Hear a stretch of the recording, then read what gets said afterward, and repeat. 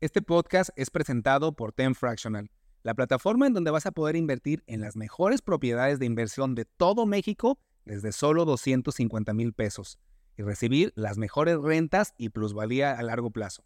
Si quieres conocer más detalles, ve a mi Instagram, Brando Angulo MX, y déjame mensaje privado la palabra Fractional. Una de las preguntas que más me hacen es, ¿en qué invierto? Y les voy a responder en lo que tengo experiencia y qué más fácil que decirles en qué estoy invirtiendo yo. Creo que mejor que dar ejemplos de cosas que sí he hecho y que sí confío y que me han funcionado que hablar de cosas en las que no he probado. Primero que nada, acuérdense siempre las preguntas que se deben de hacer antes de invertir. La primera y muy importante es cuánto capital tienes para invertir. De eso claramente sí puede depender en qué sí puedes invertir y en qué no. La segunda es tu tolerancia al riesgo, porque hay instrumentos que igual se te pueden dejar buena lana, pero hay un riesgo alto de que puedas perder dinero. Y hay gente que no le gusta tener ese riesgo y tener esa carga todos los días y les quita la tranquilidad. Y la tercera sería también cuánto tiempo le puedes dedicar.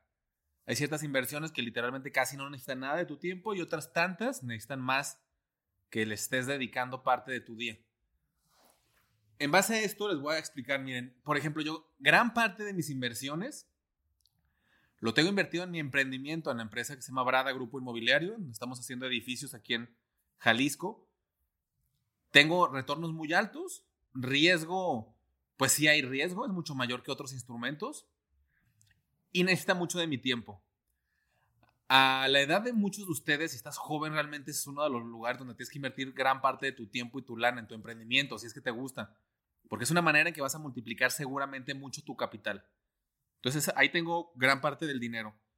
En una segunda parte lo tengo yo en bienes raíces. Yo tengo bienes raíces para renta. El rendimiento es bueno, es del 8% más otros 6-7% de plusvalía. Andamos ahí en un 15% anual que crece la lana. Requerimiento de tiempo muy poco, fíjense, esto es muy importante porque ahí realmente lo rentas y si eliges bien tu inquilino, pues nada más estás recibiendo tú la renta. Capital sí se necesita en este más. Ahí sí tengo una buena parte de lo que he ganado de utilidades en bienes raíces en renta, pero no se nos olvide que ya hay nuevos instrumentos para invertir en bienes raíces con bajo presupuesto, con poco capital. No se los explico aquí porque hay otros videos y capítulos del podcast que hablo de él, pero son como el crowdfunding, aplicaciones como 100 ladrillos, como Brick.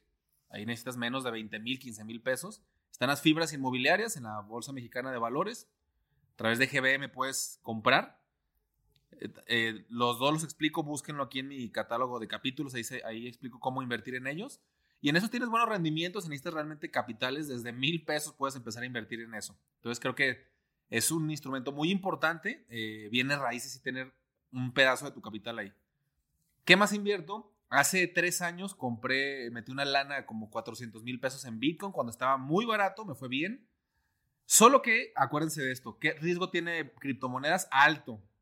Así como puedes ganar, igual compraste cuando estaba muy caro y bajó la siguiente semana a la mitad y te vas a volver loco. Lo que yo hice fue esa lana, literalmente, en mi mente no existía. Yo dije, si la pierdo, no pasa nada. Si crece, qué mejor. Hubo un momento que yo compré en 400,000 ahí, compré algunos Ethers y compré Bitcoin. Pero como al año y medio, esos 400,000 ya solo valían 100,000 pesos. Terrible, se habían desplomado. Muchas de las personas que invirtieron al mismo tiempo que yo sacaron su lana en esa bajada. Al yo tener esa mentalidad de que no necesito esa lana, no me importa si la pierdo, dije no, o se desaparece o gano un montón a futuro. Y pues la dejé y se cuatriplicó en el siguiente año ese dinero. Entonces, bueno, lo que les quiero decir es que claro que puedes ganar buena lana, pero puedes perderla y es algo muy riesgoso y que no cualquiera tiene, si vas a meter lana que sí necesitas, es un súper errorzazo.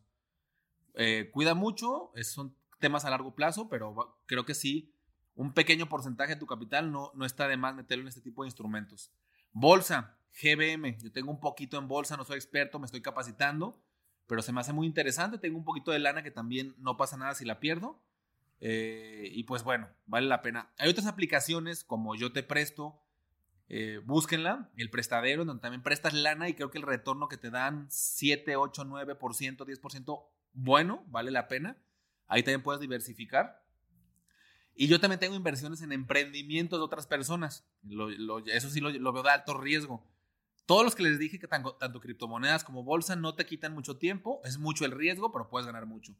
Invertir en otro negocio, yo he invertido en otros emprendimientos de otras personas, pues es un riesgo muy alto, pero soy socio, compro un pedazo de la empresa y pues si funciona, pueden ser rendimientos muy altos, es otra parte. Entonces, en general, las palabras que les voy a decir es que deben de diversificar. Diversificar en activos de bajo riesgo, un buen capital, un poquito en activos de riesgo.